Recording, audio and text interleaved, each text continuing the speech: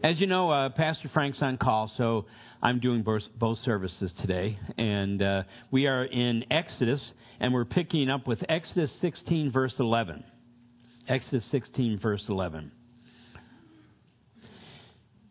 You know, we have to understand, as it tells us in Romans, that everything that we read, everything that was in the past that we read in Scripture is for our learning. In other words, that we might, from the example of Scripture, learn lessons that would help us through life. Now, here's the thing we have to think about.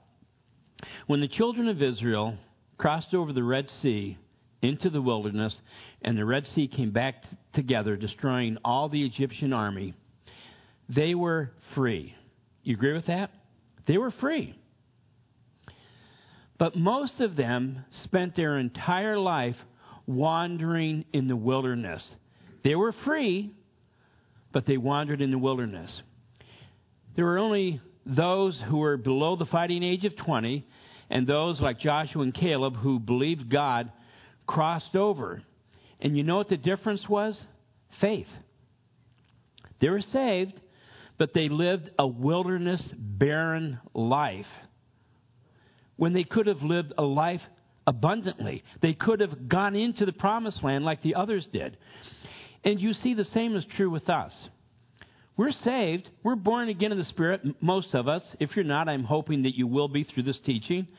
But we're saved, and so we're taken, out of all the bondage that we were held to by this world, Satan, and sin.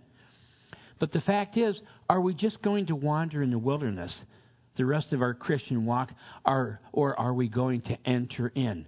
He has come to give us life and to give it to us abundantly.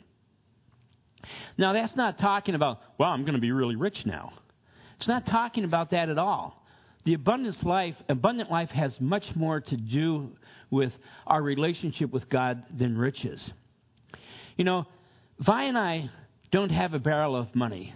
We might be ragged and funny. How many of you are old enough to remember that song? Not too many.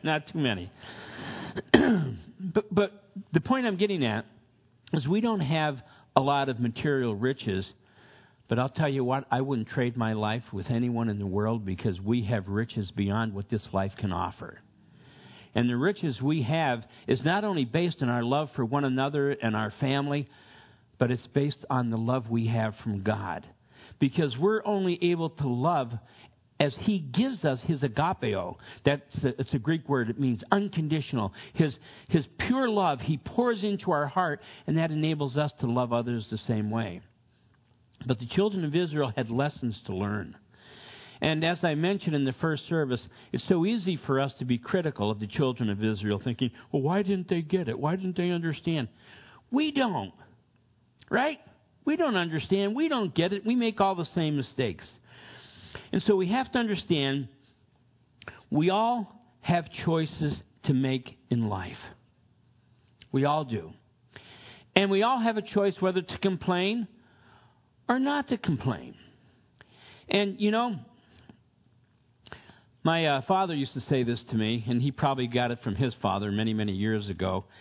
But he says, it's no use complaining to people, because 50% of the people you complain to don't care, and the other 50% are glad. So it's better off to keep our complaints to ourselves and to just be thankful for all that God has given us. And I know I mentioned this in the first service, but I can't help it. It was such a blessing yesterday. We went to Chris Farms with Pastor Frank Jr. and his wife Nikki and their 6 children to get a Christmas tree.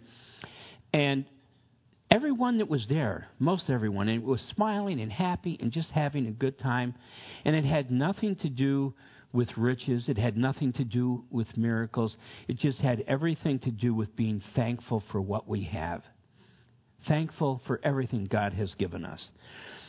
And so we're picking up in Exodus 16, verse 11, and let's pray first. Father, we thank you so much for your word. Your word is truth. Outside of your word, we know nothing.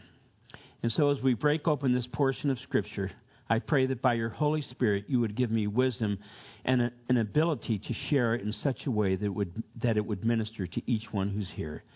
So now come, Lord, be among us, minister to us, and encourage us, I pray. In Jesus' name, amen and amen. Okay, Exodus 16, picking up with verse 11.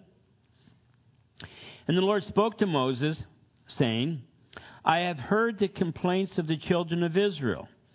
Speak to them, saying, at twilight you shall eat meat.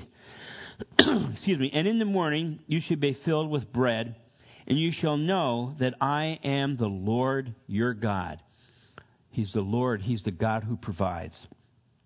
So it was that quail came up in the evening and covered the camp. And in the morning the dew lay around the camp. And when the layer of dew lifted, there was on the surface of the wilderness, but there on the surface of the wilderness was a small round substance, as fine as frost in the ground. So when the children of Israel saw it, they said to one another, what is it? You know what the Hebrew word for what is it is? Manna.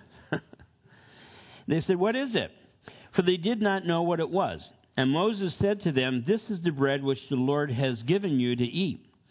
This is the thing which the Lord has commanded. Let every man gather it according to each one's need. 1 omer, that's about 4 quarts, so it's quite a bit. For each person, according to the number of persons, let every man take for those who are in his tent. In other words, you might have someone beside your family who had need, someone who was unable to take care of themselves, which showed the kind of compassion we're to have for others. So it was everyone in their tent that they could sow this manna for. Verse 17, when the children of Israel did so and gathered, some more, some less, so when they measured it by omers, he who gathered much had nothing left over, and he who gathered little had no lack. Every man had gathered according to each one's need. And Moses said, let no one leave any of it till morning. Notwithstanding, they did not heed Moses. I mean, why isn't that not surprising? I mean, but some of them left part of it until morning. Now, listen to the results of those who took more than they should and left it till morning. And it bred worms and stank. And Moses was angry with them. So they gathered it every morning, every man according to his need. And when the sun became hot, it melted.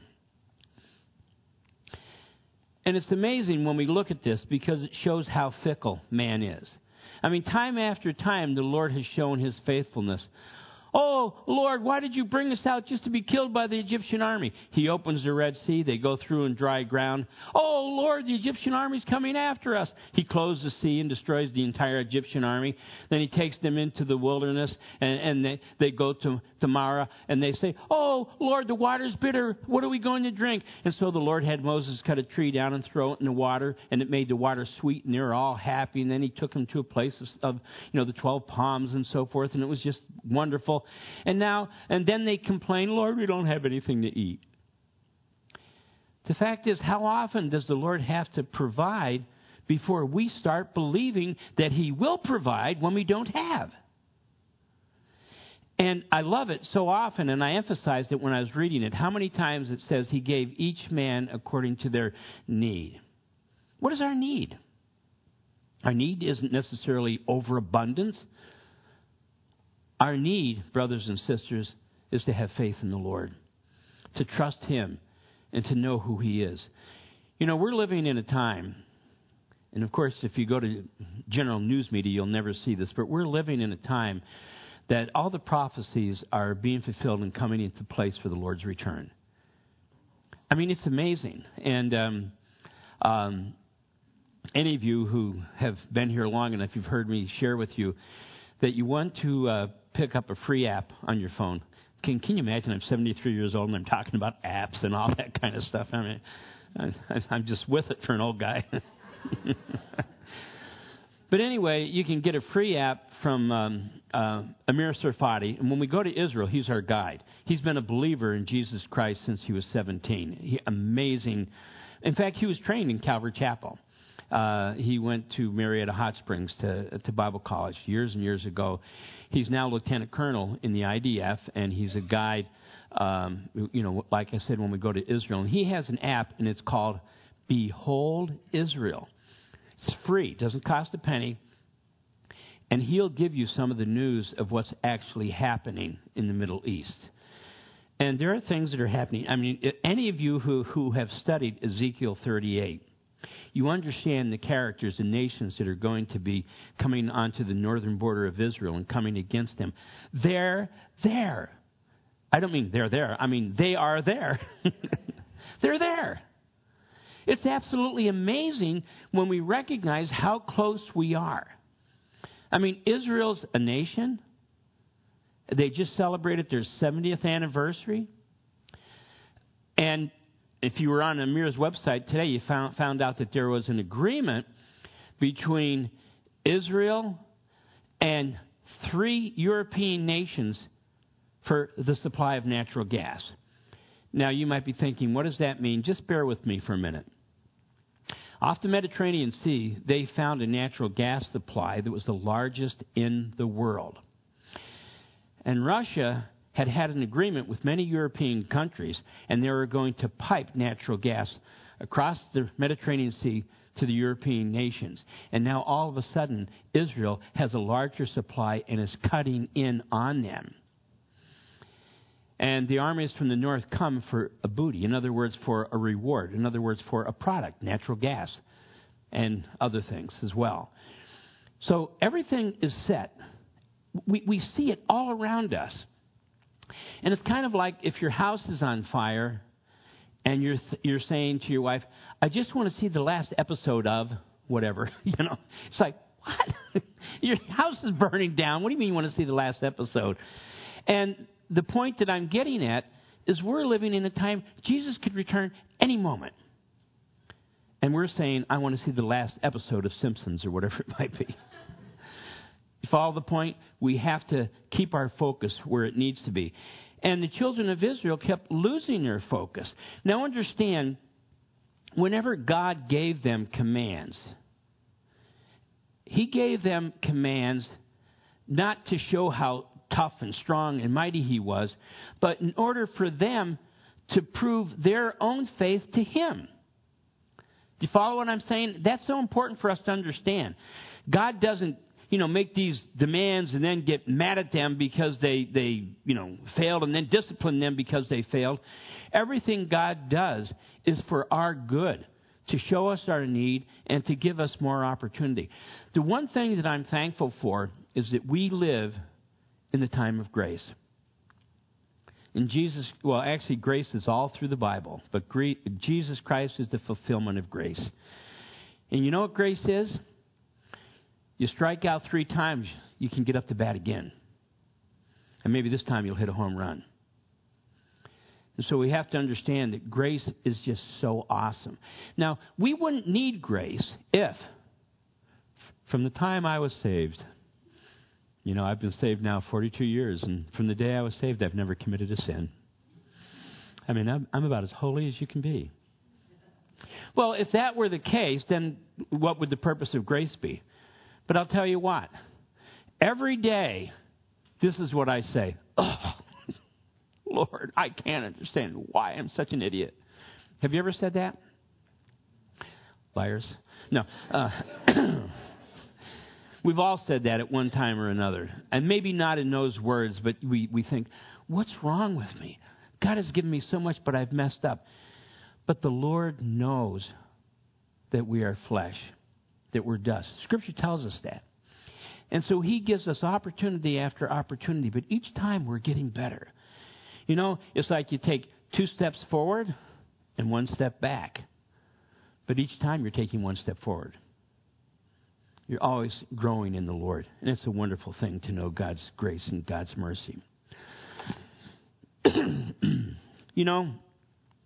So many times I think people believe that they know better than God.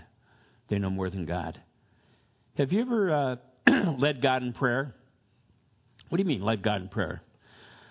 Oh, Lord, I come before you, humble, just to tell you what I think you should do make this happen, make that happen, go this way and go that way, do this and do that. Oh, Lord, I humbly beseech you. What? Here's the reality. We don't know what's best. We really don't. And so we just open our hearts before the Lord and say, Dear Lord, I pray your blessing upon so-and-so. I don't know how God wants to bless them. I don't know what would be the best blessing. Just bless them, Lord. But when we start giving directive prayers, we're actually putting our place in the place of God. You know, like when your children start getting to that marrying age, and you start out by saying, Lord, I pray that you would just bring the right person into their life, a wonderful Christian person into their life. Lord, I pray that you do. That's good. It's good general prayer. You're just trusting the Lord. But then when you get to a place and you say, oh, Lord, I saw this handsome young man come into church this week. And I could tell he's an amazing Christian. And I think he and my daughter would get along so far. Then you have a problem. Then you're starting to do directive prayers. And so we have to just have this faith that God is more than able to handle any concerns and problems we have. You know, turn to Numbers chapter 21.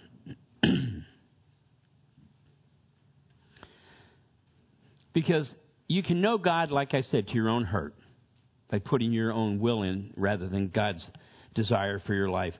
In Numbers 21, and go to verse 5. Excuse me, sorry. And I'm going to read verses 5 and 6 in Numbers 21. And the people spoke against God and against Moses. Why have you brought us up out of Egypt to die in the wilderness? Doesn't it seem like that gets kind of old? You know, at this point, it's 4 times they've said that exact same thing to God. Why have you brought us up, out of Egypt to die in the wilderness? And each time the Lord supplies, and then they turn around and they pray the same thing again. For there is no food and no water, and our souls loathe this worthless bread. Wow. First, it was a miracle from God that He provided the bread. He provided what they need, and they were so excited about it. Now they loathe it. Does that happen to us sometimes? The Lord gives us something, then after a while, it just kind of loses its appeal. Remember when you get a brand new car? This car's awesome. It's so shiny. I love this car. Look at all the new instruments inside. When you put it in reverse, the camera comes on, you back up and this and that. And then you pay the car off, and you've had it for another 2 or 3 years, and all of a sudden you start thinking, I'd like a different car. And every car, I wish I had that car. And then you start driving by dealerships, and you're like, because we're never satisfied. The Lord gives us what we need, and then after a while, we get dissatisfied with it. And that's just what was happening here. This worthless bread. Understand, this bread gave them all the nutrients that they needed. They call it worthless. Because this bread was a gift from God. And it was a precursor to the bread that would come from heaven, wasn't it?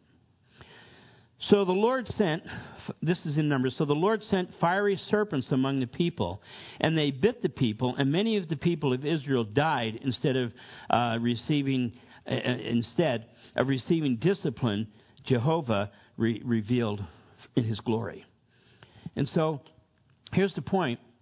Here they turn right around and they complain again. And every time they complain, the Lord brings discipline their way.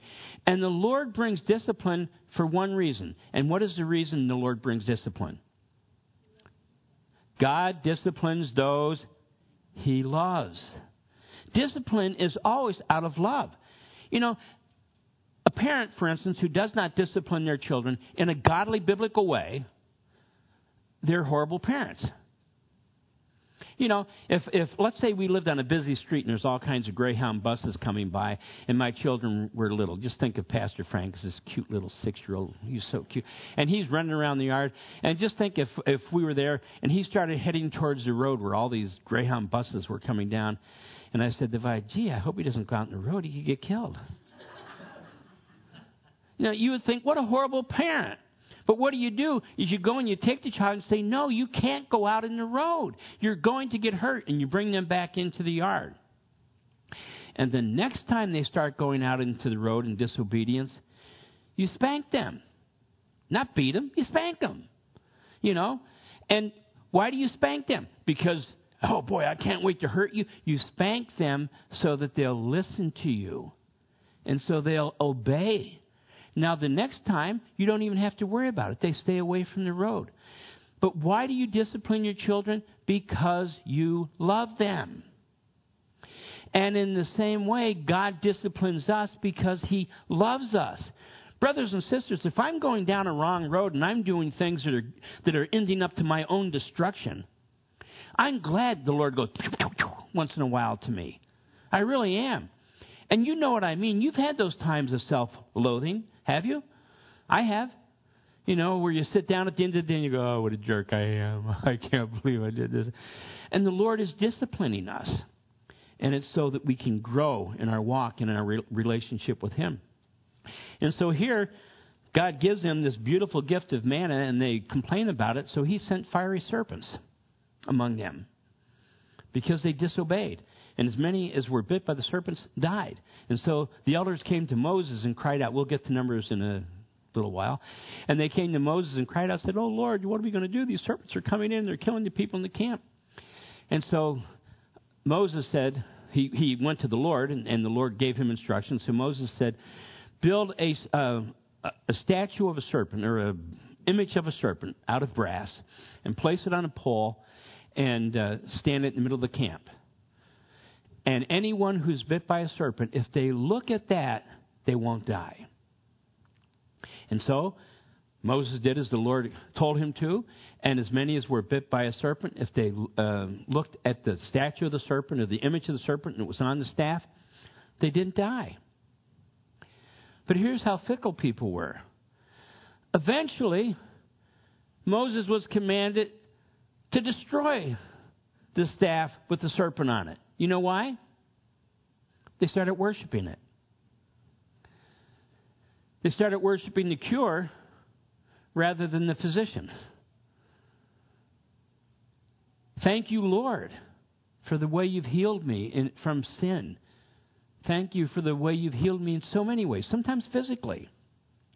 But I'm worshiping you and thanking you because you're the one who's done it. Now, think about this. How pitiful it is when God provides everything we need, but then we have a tendency to think it's not enough. I want more. You know, guys are more like that, I think, than women. Don't you think? You know, the guy goes, if I just had a little fishing boat, I'd love to have a little fishing boat with a little 10-horsepower trolling motor in the back so that I could go out on Onondaga Lake and, fish for bass. And it would just be so nice. So you get your nice little boat with a 10-horsepower motor in the back and you go out fishing. And then next year it's like, Lord, it would be so nice if I had just a little bit bigger boat and it had a 25-horse. And the next thing you know, you want a yacht. And it's like you're never satisfied. You always want something more. How wonderful it is, because we have to understand contentment is great gain, Scripture tells us. And so if we have contentment, whatever we have, and we have it with contentment, there's nothing better than that. Thank you, Jesus, for what I have. Like, for instance, I have a cool sports car in the garage that the Lord gave to me about 4 years ago.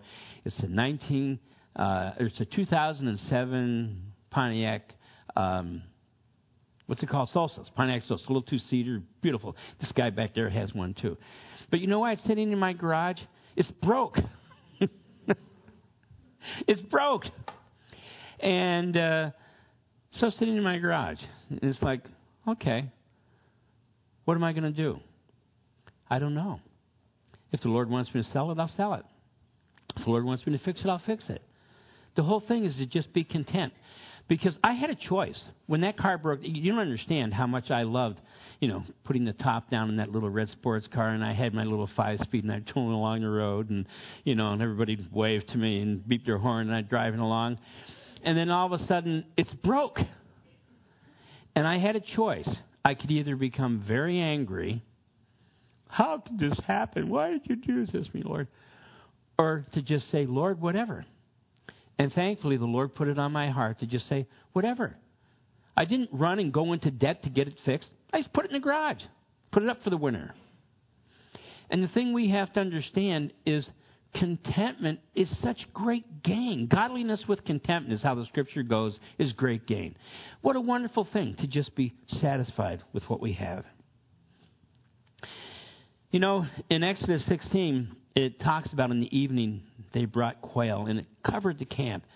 And the Israelites, stuffed themselves on meat. Why? Because God always keeps His word.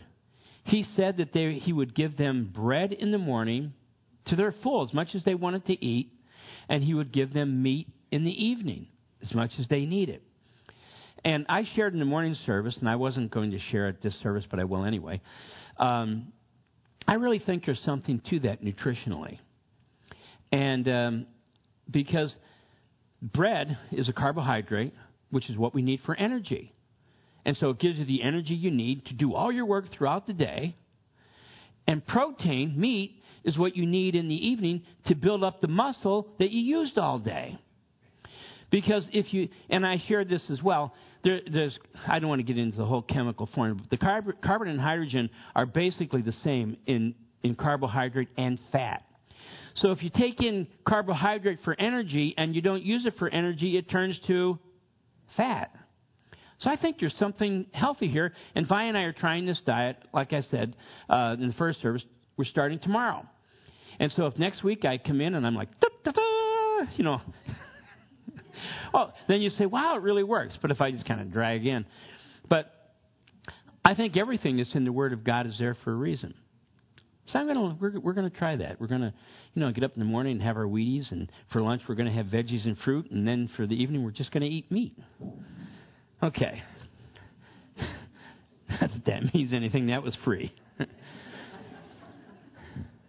God keeps His word. In 2 Timothy 2:13, if we are faithless, He remains faithful, for He cannot disown Himself. What does that mean? What it means is you belong to God. You've been born again of the Spirit. You're His. All good gifts are yours in abundance. And so even when we are faithless, in other words, we're jerks, God remains faithful to us because He cannot deny Himself. He cannot deny the salvation and the love that He's already poured into our hearts. And that gives us the ability and the willingness to turn around and say, Lord, forgive me for being such a jerk today. Fill me with your love. Because once again, as I mentioned in the beginning, we might be saved, but we can spend our whole life wandering in the wilderness. It's our choice. Or we can enter into the promised land. Because we have to understand, the problem isn't God keeping His promise or His word. It's our not being satisfied with His provision. Let me say that again. The problem isn't God keeping His word or providing what we need. It's our not being satisfied with it. He always provides. He always gives us our need. Because we have to understand, God is always and is still faithful, and He is able to make whatever we gather to be the right amount. Remember it said, those who gathered much, it was the right amount. Those who gathered little, it was the right amount. God is still able to do that. Whatever we have is the right amount. I mean, Vi and I have been so blessed by the Lord. And the blessings that we experience are the smallest things. Do you understand what I'm saying? Just the smallest things. The companionship, family, church family that we love so much. Not that you're a small thing, but our church family, it's just such a beautiful thing. We have so much with the Lord. We have so much. Now, notice, each one gathered his own manna. He didn't have someone else gather manna for him. Each one gathered his own manna. You can't have someone be spiritual for you. If you're coming to church on Sunday, and this is the only day you're hearing the Word of God, and you're expecting me to give you all the manna that you need for the week, you're wrong. I'm here to encourage you to be a manna picker, to go out and get your own manna. I'm encouraging you to go out and get your own meat. Because if you do that, the Lord is able to bless you.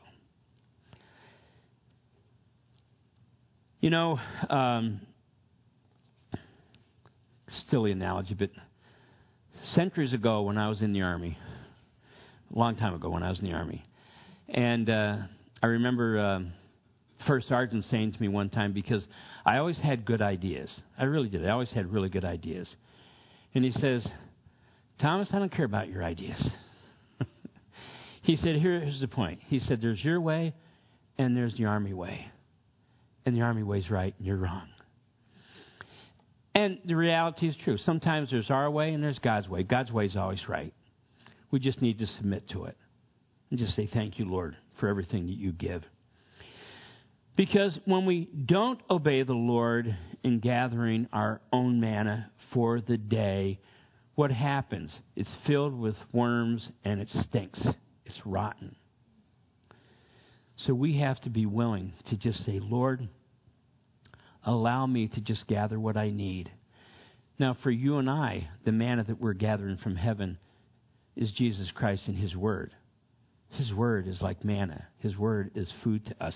Turn to the Gospel of John, chapter 6, and verse 47. The Gospel of John, chapter 6, and verse 47. I'm going to read verses 47 through 41. You can tell I was a teacher because they taught us when I was taking educational courses at SUNY Cortland. Any SUNY Cortland guys here? Nobody. Me? Nikki, you didn't raise your hand. She graduated from SUNY Cortland. Yeah. But anyway, I don't know what I was going to say. What was I talking about? What was it? Oh, yeah, to repeat. Because when I was taking an education course, they said, the first time you say to a student, turn to page so-and-so, the students are saying, huh? And then the second time you say it, it's like, what was that again? And then the third time you say it, they got it. So if you ever, those of you who are still in school, you'll notice that your teachers and professors will always repeat themselves 3 times when they're telling you to go to a certain portion of Scripture. But because of where you are, for the 4th time, turn to... No, just... John 6, and pick up with verse 47. I tell you the truth, he who believes has everlasting life. That's how easy it is. He who calls upon the name of the Lord shall be saved. If you confess with your mouth and believe in your heart, you have eternal life. That's the word of God. I tell you the truth, he who believes has everlasting life. Now look at what he says. I am the bread of life. Your forefathers ate the manna in the desert, yet they died. But here is the bread that comes down from heaven, which a man may eat and not die. As believers, we never die. You will never lose conscious awareness of your relationship with God and Jesus Christ by the Holy Spirit. Never. Even at the moment of death, you will be with the Lord. He is absent from the body, will be present with the Lord. What a promise that is to all of us, especially my age. But anyway, verse 51. I am the living bread that came down from heaven. If anyone eats of this bread, he will live forever. This bread is my flesh, which I will give for the life of the world. See, the man in the wilderness sustained them physically, but the true bread of life sustains us eternally. Gives us eternal life. What an awesome promise that is from God. You see, when the Lord said, remember He said, you can only gather what you need for that day. And think about how often we're worried about tomorrow. Do not worry about tomorrow, for tomorrow has enough worries about itself, it says in Matthew. But we're always worried about tomorrow. Oh, what's going to happen then? What's going to happen 5 years from now? You know what? Just worry about today. Today has enough of its own problems and worries. Just be content with what God has given you for today. Now, why does it tell us, though, on this day it's okay to gather for 2 days? Because the next day was the Sabbath, the Shabbat. It's a time of rest. It's a time that God had given to the children of Israel to rest from their labors for a purpose. And that purpose was to worship Him, to be in fellowship with Him. That was the reason for it. And God desires we, His children, today to have a day of rest, to worship Him, to contemplate who He is, and to think about all the things He's given us. And I think, honestly, the Christian religious system, has done so much in distorting the Christian faith. I think it's done so much in distorting the Christian faith. Because we have to realize religion is religion. It's man's attempt to have a relationship with God. It doesn't go anywhere. Faith is believing God has provided the way. And so we have to come to a place of understanding where God has provided everything that we need. And we need to be content with that. Remember when John saw Jesus walking towards him, in the Gospel of John, actually, to be baptized, and John the Baptist pointed to Jesus Christ, and he said, "Behold, the Lamb of God." And so just like the children of Israel had the sacrificial lamb to give them life, they put the blood on the lintel and doorpost. We all know the day of the Passover. We have the Lamb of God. But whoever eats of his bread, whoever eats of him has eternal life, never dies. It's a great promise that we have from the Lord. Because Jesus Christ, you see, fulfilled the Sabbath in his resurrection. And a lot of people have asked me, why do we worship on the first day of the week when the Jews worshiped on the last day of the week? It's because just as the high priest changed, there has been a new law that was given. And the law is that Jesus Christ is our Passover. Jesus Christ is our Sabbath. And so it tells us in Scripture that Jesus Christ arose early in the morning on the first day of the week. It's Monday. Or Sunday, I'm sorry. Just testing. Sunday. And that's the reason we gather together on Sunday. You read the book of Revelation, it says John was in the Spirit on the Lord's day. And so the first day of the week became known as the Lord's Day. And so, for as Jonah was 3 days and 3 nights in the belly of a huge fish, so the Son of Man will be 3 days and 3 nights in the heart of the earth. But he arose early on the first day of the week. He is alive. He is not dead. He is the living God. And he pours out his Spirit, his manna, his love into each one of us, that we also have eternal life. I mean, it's so amazing to me when I think about it. Because, a lot of people say, well, where in the Bible does it tell us we have to be born again, we have to be saved? Well, in 1 John, when it says, he who has the Son has life, he who does not have the Son does not have life. I think that's pretty simple. He who's born again, he who has Jesus Christ has life. No, eternal life is what is mentioned there. And he who does not have the Son does not have life. It's as simple as that.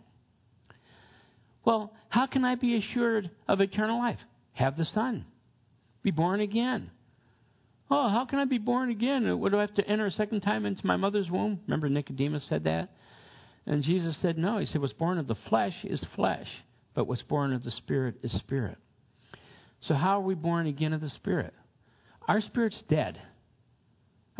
Before we're saved, our spirit's dead. And then we come to a place where someone has presented Jesus Christ to us in such a way that we realize, I need something. Because I don't think there's an unsaved person that I've ever met that doesn't recognize, if they're being honest, that they're a sinner. That they have a lot of junk in their life. And everyone knows there's something happens after death. Because our body, the physical, frame that we walk around in, is physical. It deteriorates. It gets old. I mean, I'm serious. I'm not trying to be funny. I look in the mirror at times in the morning and it's like, because I look at my high school senior picture and I think, yeah, that was me. Then I look in the mirror and I realize, he's shrinking. I'm shrinking. I'm getting, and all this kind of stuff. So I know that my physical body is temporary. But I know that my soul and spirit are eternal. I know that to be absent from this body is to be present with the Lord. I know for me to live as Christ and to die as gain. I know if the rapture came today, Those who are left and are still alive shall be caught up together to meet the Lord in the air. I'll be among that throng that meets the Lord in the air. I know that. It's not a guess. It's a fact. It's the truth. And so if there's anyone who does not know Jesus Christ as their Lord, their God, and their Savior, this is the day of your salvation. It's not magic. It's nothing, all it is just in your own heart saying, Jesus, forgive me, a sinner. Take over my life. And His love will do that. Because here's one of the things that I can tell you after walking with the Lord for, how long? I have to refer to my wife for figures. Long time, 40-some years. That I have never lost hope in the Lord, and something's different in me. I don't wake up in the morning. Most of us wake up in the morning, we clear our throat. Me. But hopefully we wake up in the morning as a believer and we say, Him. We want to serve the Lord. Something's changed within us. We can't do the things that we once did and feel good about it. We can't do things that we know are wrong and feel good about it. We can't be mean to people and feel good about it. We just can't do that. Because God has placed something in our heart, our cardia, our inner man. And I pray that if there's anyone here who needs the love of God through Christ Jesus, that you would make that commitment. And if you'd like to make that commitment and you never have, I'll be here. There's elders here. And when I talk about elders, I don't mean just the official elders of the church. I'm talking about mature believers here. All of them can help you along. Let's pray. Father, we thank you so much for your word is truth. And we thank you for the fact that you're able to take your word and help us apply it to our hearts. Lord, come by your Holy Spirit and minister to each one here, each one who's here. And if there are any who need salvation, I pray that this would be the day. And if there are others, Lord, that are dealing with physical, emotional, spiritual, and social problems, Lord, you're the great physician. You're the only one who can give them what they need. But I pray that you pour out your blessing into their hearts. And even before they walk out these doors this morning, they'd feel your peace and know you're at work in their lives. And now come, Lord, minister to and encourage us by your Spirit, I pray. In Jesus' name, amen and amen. And God bless you, my dear friends. Thank you for being here.